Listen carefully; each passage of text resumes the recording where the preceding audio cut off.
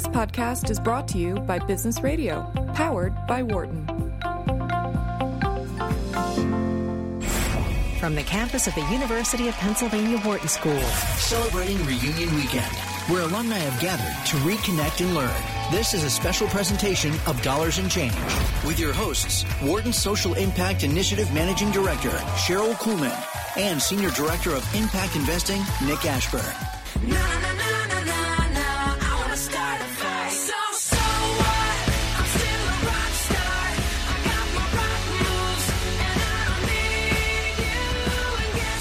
Welcome to Dollars and Change on Business Radio, powered by the Wharton School on Sirius XM 111. I'm Cheryl Kuhlman. And I'm Nick Ashburn. And we are here. We are here for our special reunion show. We usually are live every Thursday morning, 8 to 10 a.m., but this time we are here with alumni in the midst of all the festivities and bringing alumni in to talk about social impact. Absolutely. Campus is so gorgeous right now. I mean, it's a little overcast today, but it's green, it's decorated. Blues. Lots of blue and red. Lots of people. Yeah. Blue and red forever, or red and blue forever. I can't remember what our theme song is. Do that. So I want to give you just a highlight of this shortened live show. Our first guest who has joined us in the studio is Samara Heather, who is the National Director at the Center of Employment Opportunities. Then about 1:15, Ashley Bittner from Owl Ventures. Ashley was an early participant in a number of Wharton Social Impact Initiative activities, and so we're delighted to bring her back.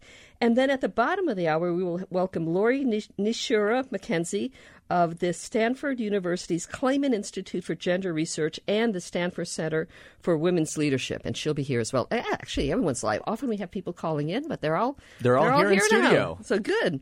Samara, welcome to the show. Thank you. Thank you for having me. How long has it been since you've been back on campus? I think since my 5-year. This is my 10 years. So, okay. Yeah, it's been a while. So good. Welcome back.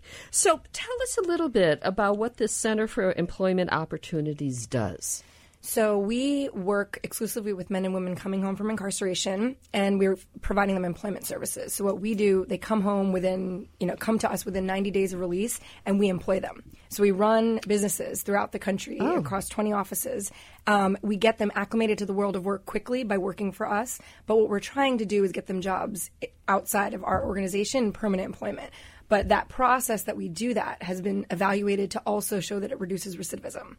So we're this great sort of cost benefit to a lot of places. When you think about your time at Wharton and to be running an organization like this and being so prominent there, I mean, what was that path like? And I don't think the Wharton Social Impact Initiative quite existed when you were here. No. But now we see a lot of social impact interest from the undergraduate and MBA students at Wharton. So just curious to hear more about your path to get there. Yeah, and it's awesome to see everything that's happening. So when I was a management consultant before business school, and I knew I wanted to go into sort of the nonprofit space after business school. But to me, I literally thought, I'll be like CFO of the Red Cross. Like I had no idea what that meant. And when I was there, things were happening, but it was still, maybe like 15 students out of a class of 800 who even slightly cared about this. Kind of hiding in the corner. Yeah. And Cheryl's class of 2001. Yeah. So she had that very same much experience. like Yeah. So it was like, the group that did care really, it was great, but it was small. So there was an internship opportunity with an organization called REDF, and they are a venture philanthropy fund that funds organizations like CEO that have social purpose businesses that are aimed at employment. So they have actually a great MBA internship program that's very structured. It's not like, you're just going to a random office. It's really around leadership development. So I did that, which was very transformative for me, because it kind of opened my eyes to a lot of different ways you can use your business background. You don't just have to think, it has to be in finance or it has to be investing. And I think that's such an important point, because, I think especially when you were looking for jobs and internships, but even more so now, the innovation and the opportunities and different paths in are so profound. It used to be just, I started off as a grant writer because that seemed to work, right? Right. Well, and it sounds like, when you were an MBA, it was like, do I go back to management consulting? Do I do finance? Probably like a lot of your peers. Or if I care about social impact, it's government or nonprofits. Right. Yeah. And REDF, especially at that point, pretty innovative and a different model than you would normally think of. Definitely. And so I ended up being very lucky that I was able to get a job at REDF when I left business school. So I did that for about 5 years, opened our office in Los Angeles, and really got much more in sort of a mission area space. And when I moved back to New York, I actually still thought, well, maybe it's still more economic development. I don't actually care that much about the mission. It's more about the business side of it, whatever that means. And so I took a job, and I really missed the mission impact, helping people change their lives around. And so at CEO, this job opened up to run the national enterprise. And so I decided to take that, and it's been great. And that's a very interesting awareness, because I think a lot of people find the job satisfaction important. Yeah. And that sounds trivial, but it really is the case. More and more people are saying it's something that I really want to hold on to, and I'm glad that there are more opportunities for finding that. So at CEO, give me an example of somebody who's sort of been really the kind of poster child for the work that you're doing. Yeah, so we are working with, actually I can talk, we opened our Philadelphia office in 2016, so we work with, you have an office here, and so one of the individuals who came to our program had been sentenced as a juvenile, so he was sentenced for a life sentence at the age of 16. Wow. For actually being accessory to murder. Mm. Recently, the state of Pennsylvania said that anyone who is sentenced for life as a juvenile, that's cruel and unusual punishment or something like that, and he has to be released. So this person who was sentenced at 16 in 1985 is coming out needing to find a job. The internet, computers, hearing the person on the bus tell you the stops, all that is very new to them. So he comes to us, and what we're just trying to do is give him a soft landing into what the expectations are going to be like. Yes, we are employing them, we are providing real work, but we understand that there might be mistakes that happen. And so we're trying to get them both the confidence to do well in a job, but also help them with their resume, their interview prep, figure out what jobs they want. And so that's the type of person we have. Really doesn't have any, education, little to none, little to no work experience. So we're really dealing with a high-risk, high-need population. And so the kind of businesses that are employing these folks, so what are they? So the ones CEO runs are pretty basic labor, maybe cleaning up, Locust Walk, providing sort of beautification services, litter abatement, some property management. Mm-hmm. But the jobs we're getting them outside, especially with the economy sort of on the upswing, are warehousing, construction, retail, and so we're seeing. It's still hard. These incarceration and poverty are very entrenched.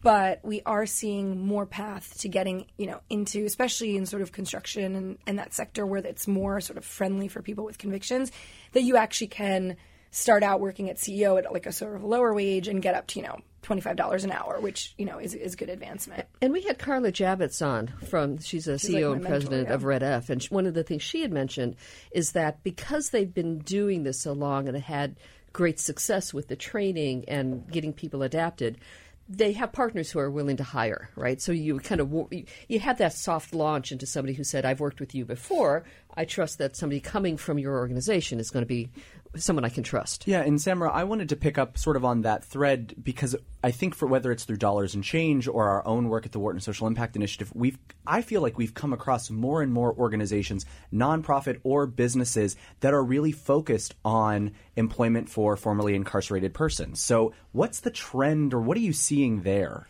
Definitely a major trend, happily a bipartisan trend. Everyone understands that people are going to be coming home, and what we're trying to do is change the narrative. These are not people who have this bad mark on their history. These are people that can help your growth as a business, that they are kind of economic tools that you can use. And so we're seeing that a lot of big companies signing pledges, lots of states banning the box, you can't have a box about someone's criminal conviction. So definitely a lot of movement in the right direction, which is great for us. You're listening to Dollars and Change on Sirius XM 111, Business Radio, powered by the Wharton School. We're talking with Samara Heather, who is a Wharton grad 08 and National Director of the Center for Employment Opportunities. And so, we talked a little bit about your background and thinking now about your role at CEO, the Center for Employment Opportunities. What is most exciting to you right now, as the national director, this rollout? What's really exciting and sort of on the horizon for the organization? Yeah, so we, because we are the largest national employment reentry provider. So we're one of the few organizations that has evidence, been rigorously evaluated to show that we work and that we can scale. And I've sort of been leading that scaling in a lot of ways. And so what's really exciting is people come to us, we had this strategic plan that we got to go, we're going to have to knock on doors to try to grow. But really, it's been kind of easy people calling us to say, we want this in our city, we want this here. And so what's exciting is that there's a way that we could actually get, and whether it's us providing TA to another organization, but potentially technical assistance. We like to break down the acronyms here. We could provide technical assistance in a smaller city, but could we potentially get to a place where, you know, there is a job through like CEO's transitional employment model for anyone coming home who wants to work, like really and that's a solving huge the problem. vision, right? Yeah. Yeah, and I think that one of the things, and Nick, it goes to your point, I think people are recognizing if you change the narrative and you stop thinking about people coming out of prison as a waste and a danger returning back to the community, instead as an asset that needs to be developed.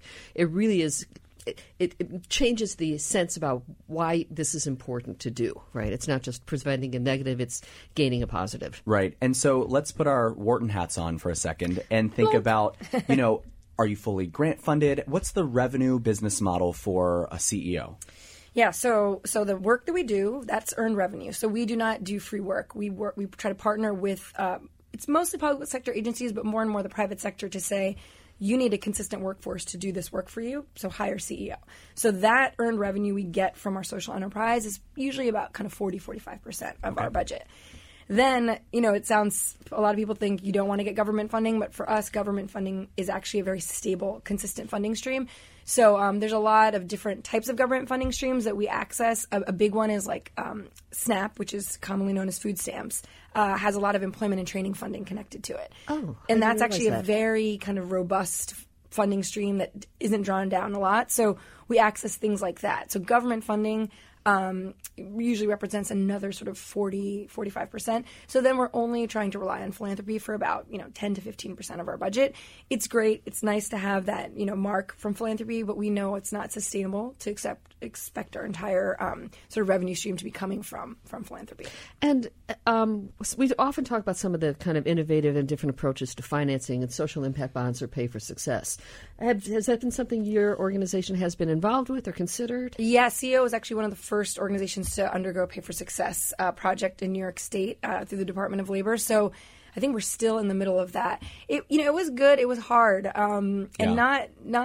It was because it's so much of it was about sort of the design of how you're going to actually track what's happening, and it just put a lot on us, and it's a lot of pressure. I think there's a vision for Pay for Success that might be slightly tapered down, but still the spirit of sort of paying for outcomes, paying for performance, but maybe not so fancy and just sort of a little bit more straightforward. Well, and I think one of the things that I liked about the Pay for Success model was the sense of the recognition that effective nonprofits spend a lot of time fundraising, right? Yeah. And if there's some way that you could free them from that, give them some revenue that they had some certainty about, then they could really dive down and do more of the good work that they're doing. Yeah, and that we have a lot of success with pay for performance contracts. So in a lot of places, we can't draw down the full amount of the money until we actually perform. And it's not, it doesn't go through an evaluation. It still sort of outputs a little bit, but they're sort of more meaningful, like did you place people in jobs? So we have more of that. And so we like that for us. It's a good kind of performance metric to have. So I guess we don't have a ton of time left in this segment, but what are you most excited about being back on campus, connecting with people? What's exciting? Honestly, being on Dollars and Change. Being on Dollars and Change. No, it exactly. is. I honestly, it's true. It makes me so happy, and even with Red F, I always interview MBAs, and just to see how many more people not just are saying I want to go into this space, but it's just in everyone's mind whether you go into it or not. I mean, that makes me so happy because I just don't think it should be this exclusivity to like people who are good at, quote unquote business skills only go into like business, traditional business. Like that to me is so silly. Like if you're good at strategy, leadership, teamwork, like more of that should be solving all the problems, not just ones in a certain sector. So yeah, it very much warms my heart to see how much progress has been made. It's awesome. Yeah, it is amazing. We have continued interest year after year. More students want involvement, and I think what I'm liking about what I see from the students is that for them, they're seeing this as a source of innovation. They're seeing this as an opportunity to problem solve, but then also really just sort of say, what can we change? What are our assumptions, and how are we going to rethink them? And how might that get more money to where it needs to go, make more organizations really effective? It's very much a kind of exciting situation. I tell people I'm a recovering pessimist as a result of this job. As a result. Yeah. Well, and I'm struck too, for our listeners listening to us live on the radio, we also also are pumping the sound out here at Wharton, outside. So hopefully our Wharton alumni are also listening to how they can make a difference As with they're their grabbing business pretzels goals. and beers out there. Exactly. Exactly. So, in 30 seconds or more, what advice would you give to the incoming MBAs who are thinking, what are they going to do? Ooh, I mean, I would just keep your options open, and I think really think about, what makes you, where do you thrive? Like, what makes you happiest in what you're doing? And there are ways to bring it all together. I didn't think I could take, I'm good at math, I'm good at, consulting. I didn't think I could kind of get to where I needed to be around helping people. And I think there's lots of ways to do it. So just be the creative selves that you are and give yourself the patience over these 2 years to think it through. Excellent. We will next be talking with Ashley Bittner, who is a principal at Owl Ventures, and we'll talk about education and, again, talking about money going to where it needs to go. That's part of what Ashley does. Absolutely. So, welcome to the show, Ashley. Hi, great to be here. Good to see you again. When'd you get in? Oh, I took a red eye yesterday from San Francisco out to Philly. So. Cheryl likes the red eye too, and I cannot do it. I always say it's my last one, and then a month later I'll play it again. Yeah, I guess for me, I get more time in San Francisco, and then I get, if I was coming in late anyhow, I would be disoriented. So I think it's just part of the. Yeah. I get used to it. I always pretend I'm traveling to like Europe rather than just coming back to Philadelphia. So, Ashley, we asked Samra, too, when you were last on campus. You actually sort of make it back, I wouldn't say you regularly, were here just but recently. You've been back. I was here in November. I did 2 events here. One around, I talked to the impact investing group around diligence and how you set that up and how you think about that in early stage companies. Thank you for doing that. Thank you. And then I also did a panel with One Wharton, which was around gender and tech. We got to moderate a panel of women who are investors or CEOs and some of the challenges and opportunities that presents. And it was really great, actually. It was a packed house. It was probably one of the most full classrooms I've seen at Wharton. So it was really great to see that move towards folks thinking about diversity and inclusion and tech and all the, just the evolution at Wharton that way. Interesting. So what is Owl Ventures? And at some point I'm going to make you talk about your path because your path is just perfect. Sure, thank you. So Owl Ventures, we're a venture capital fund. We're based in the Bay Area. So we have offices in San Francisco and Palo Alto. We focus exclusively on education technology. We invest, we say, post-product market fit when companies have functioning business models and repeatable and scalable sales processes. So in practice, that means leading typically Series A, Series B rounds up to Series C. We usually write checks between $5 and $15 million and helping companies, once they're in market and they have that sales process down, really take it to the next level. One thing that's differentiating about us, given this kind of conversation, is that we also think about outcomes and access of the products we're investing in, and we think of that as being core to competitive advantage. So we are a venture fund. We're not an impact fund, quote unquote, but we think about how you measure that effectiveness and who is getting access to that as being drivers of the business itself. We have now $285 million under management. It's one of the largest scaled venture funds focused on education. And we are, 21 investments in since 2014, and at a fast clip. So it's been quite a ride, and it's been a really fun opportunity. Well, we had asked Samra to talk a little bit about her background and how she ended up where she did, and I think your path was just so well designed and such a perfect path that I'd love you to talk a little bit about how you ended up where you are. Absolutely, and I'd love to think that I designed it, but it there was a lot of interesting, an interesting journey, but a very fun one. So I'll go backwards. So I've been at Owl since 2015. Prior to Owl, I was in Obama administration, White House appointee to the Office of Innovation for Education, which is a mouthful, but I was a political appointee there, where I was working primarily with Ted Mitchell, who was the undersecretary on some of the innovation initiatives from the Higher Education Act, something called experimental sites. We can talk about that later if you want. But I actually had interned for his previous organization, New Schools Venture Fund, when I was at Wharton. And I got supported by, I forget what it's called now, but the funding that they allow you to go do a social impact focused internship. And there's no way I could have done that if I hadn't had that support from Wharton to go intern at that fund. I also interned at a tech company at that time and also at a charter school. So I got to really try out all these different innovative paths within education. So I've been doing something related to education for about 10 years now. So Office of Innovation. Prior to that, I was at the Boston Consulting Group. I was in the DC office where I had worked on some education projects as well as private equity, because I, from my experience at Wharton, knew I wanted to eventually go into investing. But at that time in 2013, there just wasn't as much scaled capital in this space, and we can talk about why that is, largely related to infrastructure investments from the federal government between 2010 and 2013. But went to BCG, but I had started out my career through Teach for America. I taught in the Bronx, 7th grade social studies, and got really interested from that experience in two things. One, tech and its ability to help scale resources to help teachers better do their jobs and just empower those folks, as well as operations and thinking about how you run schools more effectively. So it sounds like there's been a clear through line to some degree, but Teach for America to the Boston Consulting Group to the White House or to the Department of Education. Yes. White House. Yes. To OWL. Yes. Okay. So about something related to education, but practitioner, business, policy. I always thought I was going to be a lawyer. I'm glad I'm not. No offense to any lawyers. But it was an interesting path that's kind of, to your point, touched education through. So give us an example, if you can, of a specific investment, because I think that when people think about technology and education, they're mostly thinking, internet access and maybe tablets, right? Yeah. I'll give two of our two recent ones. So we invest across the education spectrum from early learning through adult learning and career mobility. Education for folks, it touches most of people's lives, right? And it's a very undercapitalized market in terms of venture until recently. So education is the second largest spend after healthcare worldwide. It's about a $6 trillion market, and it's slowly moving digital. Now it's rapidly moving digital, but it's been taking quite a bit of time. So we, like I said, invest across that spectrum. One K-12 company, I'll give an example that we led in the fall. It's called Kiddom. Kiddom is a classroom operating system.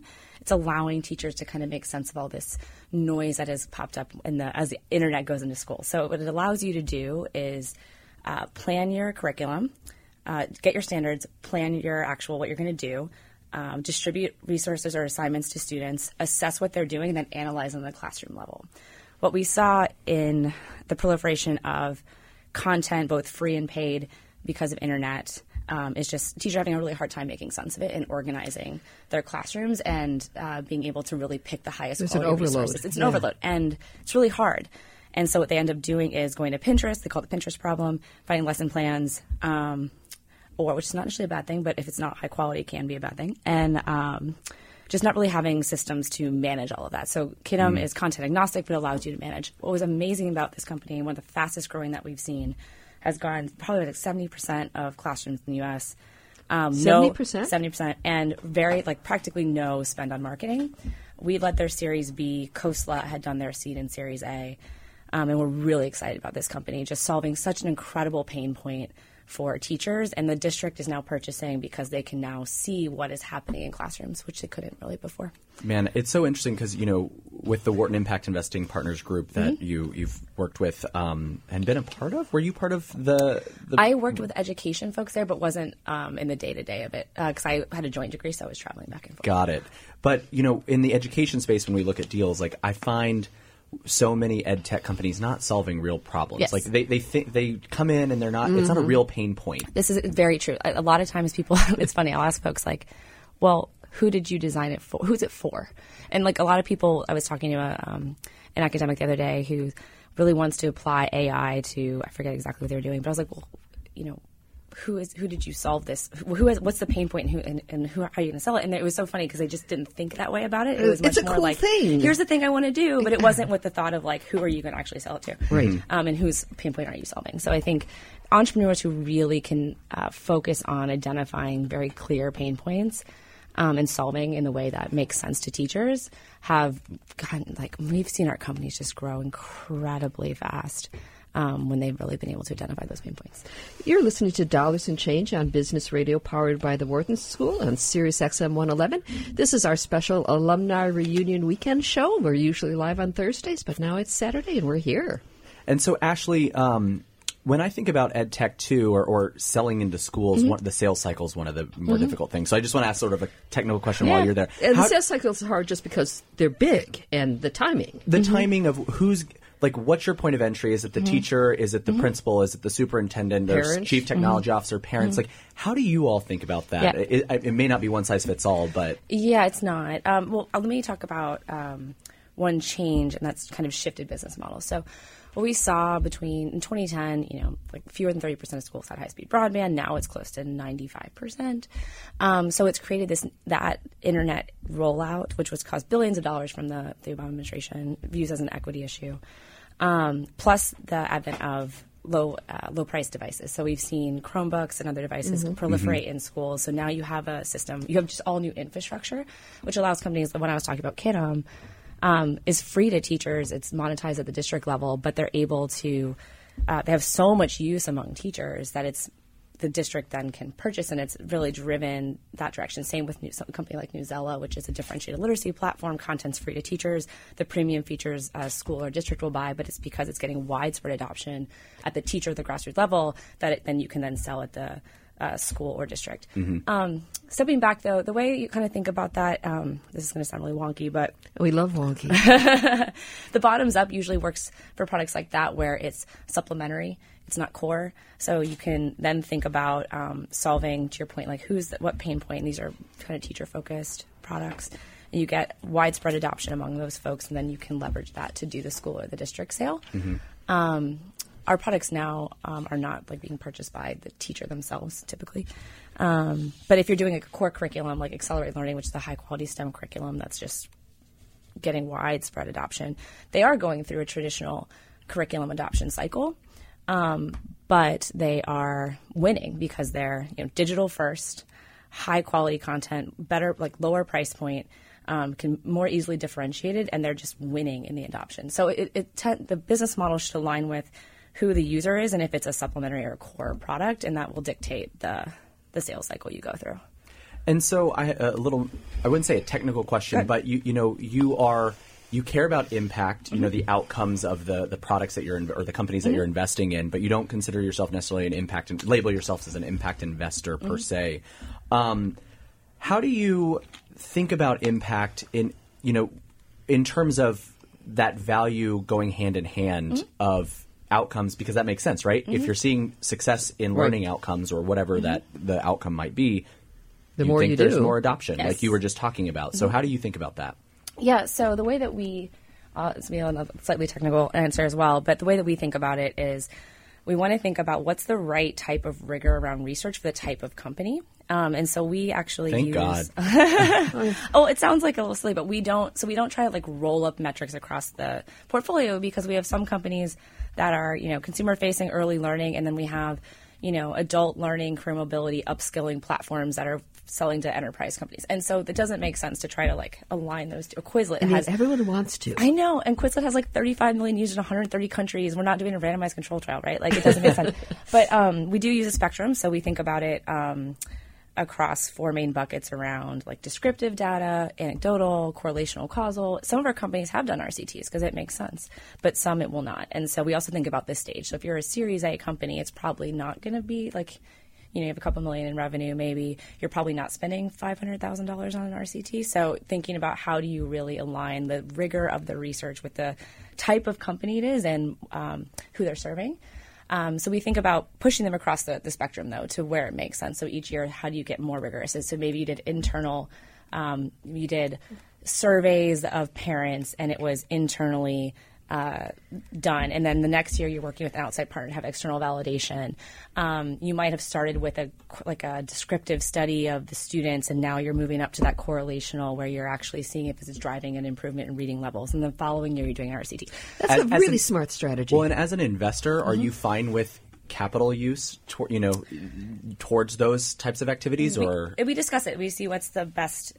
So certainly our companies have paid for it. The other thing I'd say that we're very lucky to have is a really great set of limited partners who some of our investors invest specifically because they're interested in thinking about developing this data-driven, efficacy-driven marketplace. And so some of those folks they're LLCs or They do philanthropic giving and for-profit investing from their family office. So it might be both to drive their returns, but also they have philanthropic mission education. So some of those folks have actually partnered with our companies to help fund studies. Okay. So we see both, but we work with our companies on that. We meet quarterly with these particular limited partners, and then I work with, in June, end of June, I'll be having 2 of our companies come in and helping them develop proposals around research for their products, and then we'll help figure out how they're going to finance that. So I'd say we are very specific to the company. We don't try to roll it up. We think about rigor on a spectrum, and we try to align it with where that company is in their life cycle, as well as just what makes sense for the type of product it is. Cheryl, I'm bursting with joy. I could talk to Ashley all day. I know. Oh, it's a little verklempt. It's all Cheryl. Well, but I think I was really sort of admiring the thought about both the progression of the impact, but also trying to say, okay, now let's think about what a research project might be, and let's find somebody to fund it. That's a great place for philanthropy to play a role, right? Because it's sort of like this is something that can help not just this company, but the entire field. Why wouldn't you want to do that? Yes. Yeah. Well, that's so exciting. So you're here on campus for Reunion. We've been talking about your job, which I'm sure you'll talk plenty of out there too. But what are you most excited about? Oh, it's been really – so I'd say it's just fun to see. I am very lucky that I get to see a lot of my Wharton classmates, both in work settings and just outside of work. We've done a good job of staying in touch. Well, you're in San Francisco, and a lot of people go there, and we have our SoCap reunion there as well. Yeah, it's so fun. We have a great time. I also think it's just a fun – this is my 5-year reunion. Which is crazy. But what I also really love seeing is that we're kind of all getting in these places in our careers where folks are kind of they've done, they've kind of decided this is what they want to focus on. And it's been fun to see some partnerships happen in a work setting too, where friends are now in places where they're limited partners or they're at foundations or those type of places, and we're able to really collaborate in this new way as we're getting kind of progressing in our career. So that's been really and that fun. Wharton network really tapping into that, So and true. It's really great that now in the Wharton network is this great social impact network, and that's really, really exciting. It's been really great. It's been very helpful in thinking about. I mean, a Wharton grad sent me the latest company I just invested in, which is great. We have a lot of interesting partnerships that are coming from that. So it's just a great network. So we're going to have to take a break in just a few seconds. But give us, I asked Samra what advice she would give an MBA. Yeah. I think she did a good job. What advice would you give? So some of the advice I give to folks, a lot of people are interested in venture, and I think that's it's a really fun field. But I think about 2 things. One, I think in the longer term, thinking about where you add unique value, I think is really interesting. And so what is different about your background and your set of skills that you're going to bring to an organization? I think that really helps people feel fulfilled versus I don't know. I think some people don't really view it as what is unique about them that they're bringing to an organization, and kind of having a strong narrative and point of view about that. The other thing I'd say is really think about what aspects of a job, not the mission orientation really matters, I think, but also what do you actually do day to day? Right. A lot of people, and they're like, I want to do venture. I'm like, what is it that you think I do every day? I look at financial models. I help hire That's a great CFOs. question. It's not like I'm just thinking about I do think about impact all day, but there's a lot of technical things that you're doing, and it varies a lot fund to fund of what you actually do. Mm-hmm. So I try to also encourage people to think about what kind of tasks do you like, and also what type of people do you want to work with? Because that will also be really important to thinking about if you're happy in a role versus just the mission alignment and or the sparkliness of the job. Well, Cheryl, I'm really glad to know that you're the type of people that I want to work with. Thank you so much. And that's a perfect way to take a break. We've been talking with Ashley Bittner, a Wharton grad, principal at Owl Ventures. We're going to take a short break and then return to our special reunion weekend show of Dollars and Change. Celebrating Wharton's Reunion Weekend, where past alumni have gathered to reconnect and learn. This is a special presentation of Dollars and Change on Business Radio, Sirius XM 111. Here again are Cheryl Kuhlman and Nick Ashburn.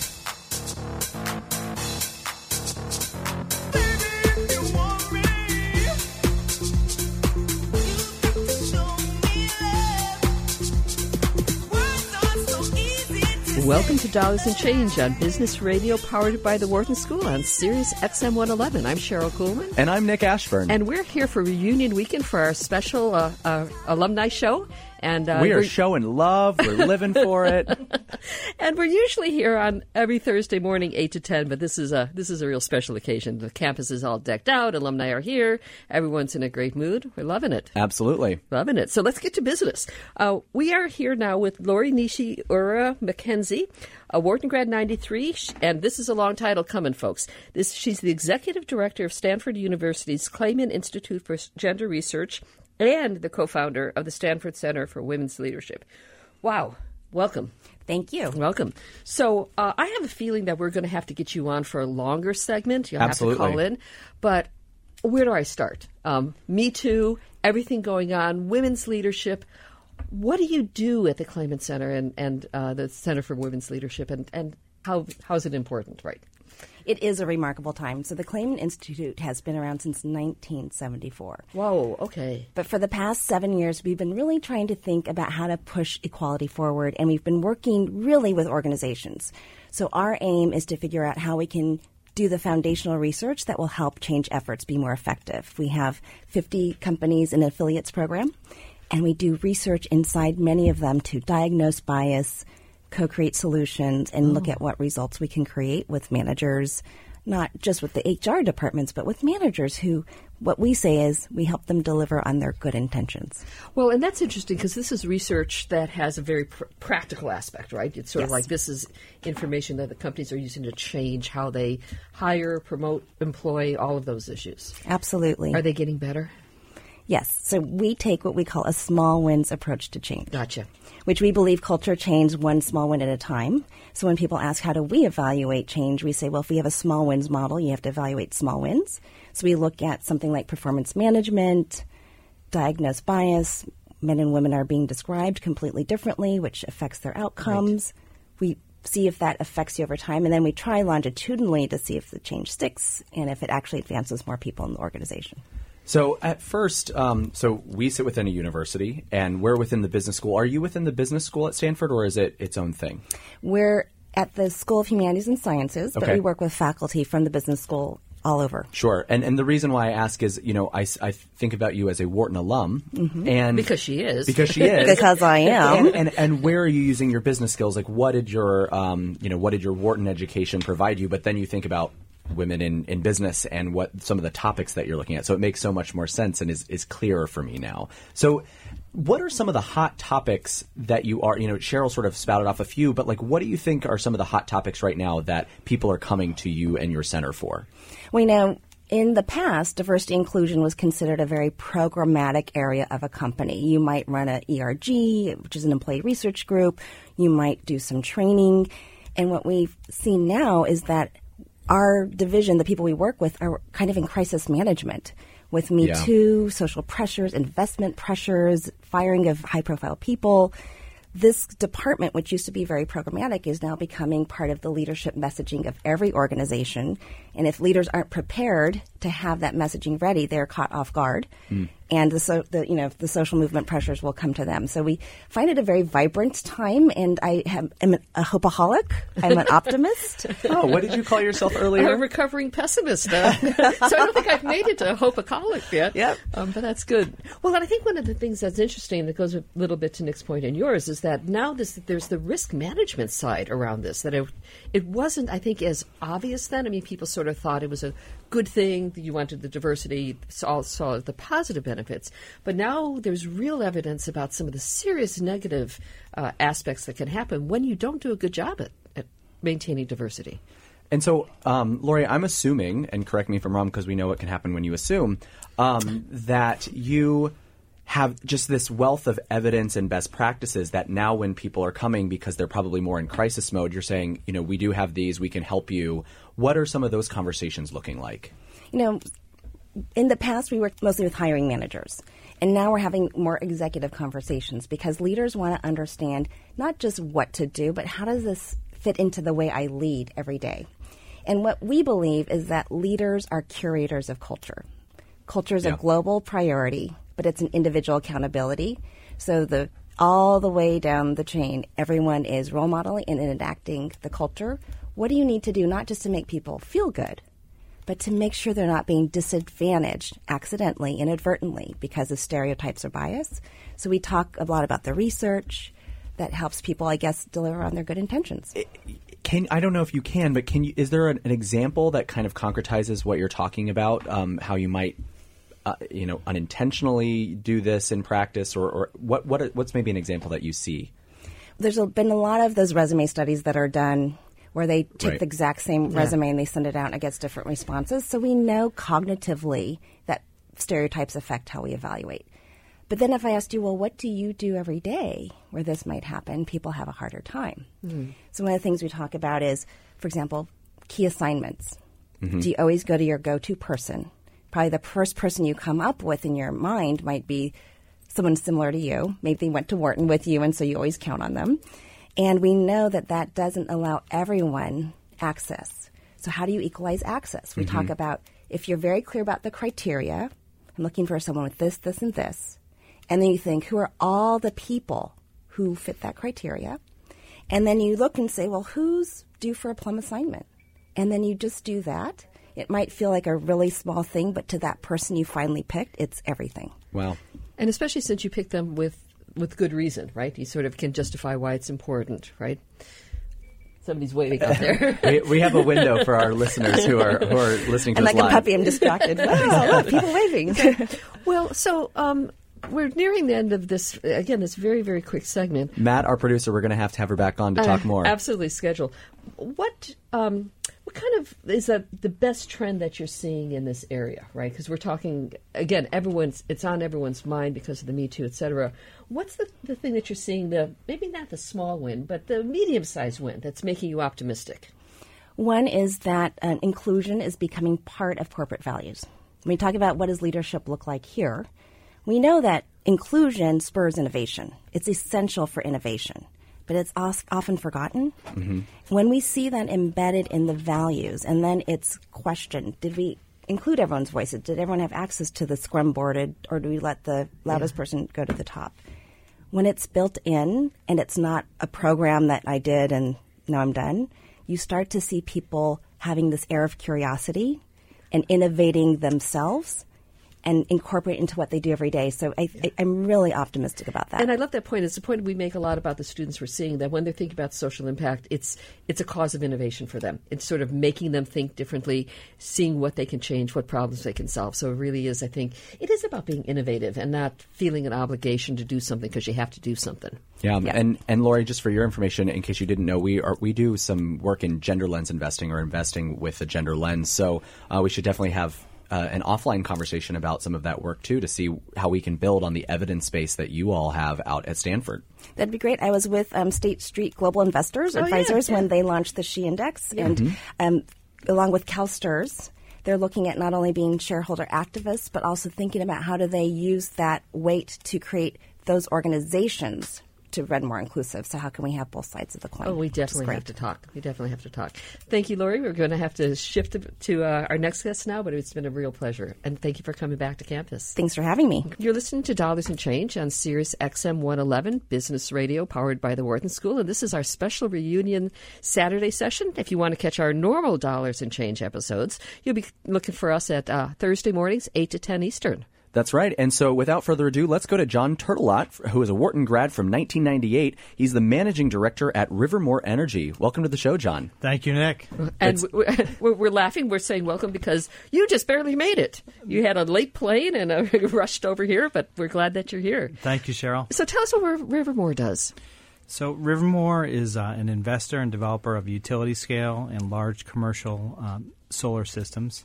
In way of example, a recent project that we did was with and for Bentley University in Waltham, Massachusetts. We developed a $2 million solar asset on the roof of Bentley's brand new $45 million hockey and multipurpose arena. And the great news, Cheryl and Nick, is that the arena this week was named the most environmentally sustainable arena in the United States. Oh, wow. And the first hockey arena in the U.S. to be LEED Platinum.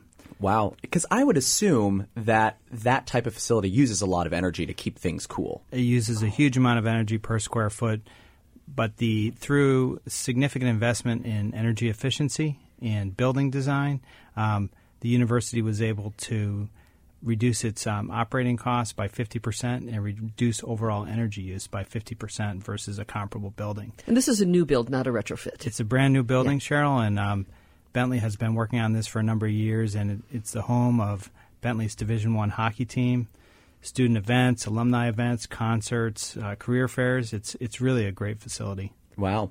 And so, you're here for Wharton Alumni Reunion Weekend. What was your path from getting from being a Wharton grad in 1998 to doing Rivermore Energy? Well, I, as Cheryl just said, I'm an innovator. I really enjoy that. I worked in high technology in the Bay Area and in communications for a number of years before moving back to the Boston area for family reasons. And about 10 years ago, I thought that there'd be a really good opportunity to take where solar was currently in the market and to think about how can we really serve some very large clients. And that's a lot of what I learned doing, business management and marketing in the tech industry. So we partnered up with a couple of big utilities right off the bat, and we were able to get done the first set of large projects in New England, and it was great. And so, what are you seeing in terms of adoption of solar? Is it really continuing? Is it at a steady pace? Is it starting to hockey puck stick. up? Yeah. Hockey puck. Oh. Yeah, I think it's becoming normalized, and in the built environment, if you want to call it that, buildings, it's really the right way to do it is to design it in from the beginning, which is what Bentley University did. So I see huge amount of adoption, and some of the concerns that decision makers would have 10 years ago when I started the company, Rivermore. Really have dissipated, and people are really interested in saying, how can I really move the needle environmentally, and how can I save money? Right. I mean, think about in this higher ed sector that we're in, a lot of universities' cost structures are going up by 5% a year. And inflation or consumer price index has been, since the financial crisis, 2%. I mean, it's a huge disconnect. Yeah. So this, doing well by doing good, improve your climate change approach, reduce emissions, and save significant operating costs. Right. And I have a quick question on energy storage as a service that you highlight in your work. And I am not an expert in this field, but it is my understanding that that's one of the biggest challenges when it comes to solar energy or maybe renewable energy more broadly. And my understanding is, let's say if you have solar panels on your house, oftentimes, yes, you're powering your house and excess energy is going back into the grid. And you might get a discount from your utility or something because you're now providing power to them. But, it's just going back in the grid. So if it's sort of a standalone solution or anything else, like storage is a huge issue. Can you talk a little bit more about that? Sure. I mean, the exciting thing, Nick, is that for the first time, energy storage from the business case perspective is really working. I've been working on energy storage since about 2012, and the initial projects that we did were through grants. The good news now is that because lithium ion, which is a primary type of energy storage that's in use right now in cars and homes and businesses, because some of those costs and technologies have improved, you can now make the numbers work. So I definitely see storage being paired with solar as a very normal thing to do starting now. And we really have to thank a Penn grad in terms of Elon Musk for really being a great marketer on that, and he's really gotten that message out there successfully, and people are really turned on to the fact that this is something they can do, and it's a way to reduce some of these peak costs. We're building all this infrastructure for the peak periods. I mean, a huge percentage of our usage is in summer afternoons, several times a year, or particularly cold times at certain times of day. So energy storage really helps out with that. And so we have an alum, Emily Shapira, here in Philadelphia, who is working. There's a green initiative, but they're doing a lot of retrofitting for old houses, right? So they're putting solar panels, keeping things clean. Do you do any of the retrofitting? Is it all new for you? We do a huge amount of what you would call retrofitting. I mean, one of the projects we did was on a former Stride Rite shoe factory in the city of Boston that is the home of the Boston Water and Sewer Commission, and it's the largest solar array in downtown Boston on a building. But, that was a great setting where they had this huge building, and it was a perfect roof to do it. So I think, in existing buildings, it definitely makes sense. It's not easy to get solar engineered and in place there, but definitely doable. And certainly also on the ground, because we've done a lot of contaminated sites, what you would call brownfields. Brownfields, right? Mm-hmm. Landfills. One of them that we did is at the entrance to the city of Boston at this huge gas tank, the multicolored rainbow tank on the in Dorchester in the southern entrance to the city. But we did about 8 acres of solar there on heavily contaminated land, and that was also in kind of a tidal area, so there was no way it was going to be used for anything else. But it's great for solar, and it goes directly into the grid. It's a huge demand for energy right there, and it's that project is the largest one in the city of Boston, and it really cranks out energy into the local grid. Excellent. And we could also talk to you for much longer. We have, unfortunately, these abbreviated segments here for Alumni Reunion Weekend. Speed dating. It is speed dating, exactly. What types of advice would you have for incoming MBAs thinking about how you talk about yourself as an innovator, and what are the skills that you would encourage our incoming MBA class to think about if they care about the environment, if they care about social innovation, or anything else, sort of business and social impact? Well, I would say, as Cheryl mentioned earlier, I think just this creativity and innovation mindset is really critical in whatever you do, because the solutions are always evolving. Right. There are tons of problems out there to solve, and I think just from a values perspective, picking an area that's meaningful, to you, and then figuring out how to really creatively solve the problem. I mean, that is just, it's always going to be there. And I think that's one of the things that our deans continue to point out, is that jobs of the future, you're not going to know what they are. So basically you have to have that mindset, the basic skills, the sort of commitment to rolling with the changes and seeing what role you can play in that. Yeah, I was just back for a board of directors training with Mike Useem, who's coming on next. And, I was really struck by how he was grounding, leadership in character and principles and in values. I mean, I think that's really the foundation for all of it. And I know that those are some of the things you're working on at the Wharton Social Impact Initiative, Cheryl. Yeah, we want to get all of our students an opportunity to understand how they can use their business skills, their mind, their innovation and creativity to solve some really interesting problems. And I think that's one of the points of our educational focus. Well, and we focus too. I mean, we want to. I think Cheryl and I are passionate about combating the social or environmental issues sort of as a problem set, but also market opportunities too. We're not just talking about do the right. good thing, but rather there are real market opportunities if you're able to innovate and disrupt. Yeah, right, and to have a sustainable business, I mean that one that can last for the long run, you need to have a strong business model. Yeah, absolutely. I'm Cheryl Kuhlman, here with Nick Ashford, and you'll be listening to Dollars and Change on Business Radio, powered by the Wharton School, Sirius XM 111. And we are here for our special reunion weekend, so you'll be hearing some other shows coming up next, and we will have all of the good things coming next Thursday, we'll 8 talk to you 10 Thursday. a.m. For more insight from Business Radio, please visit businessradio.wharton.upenn.edu.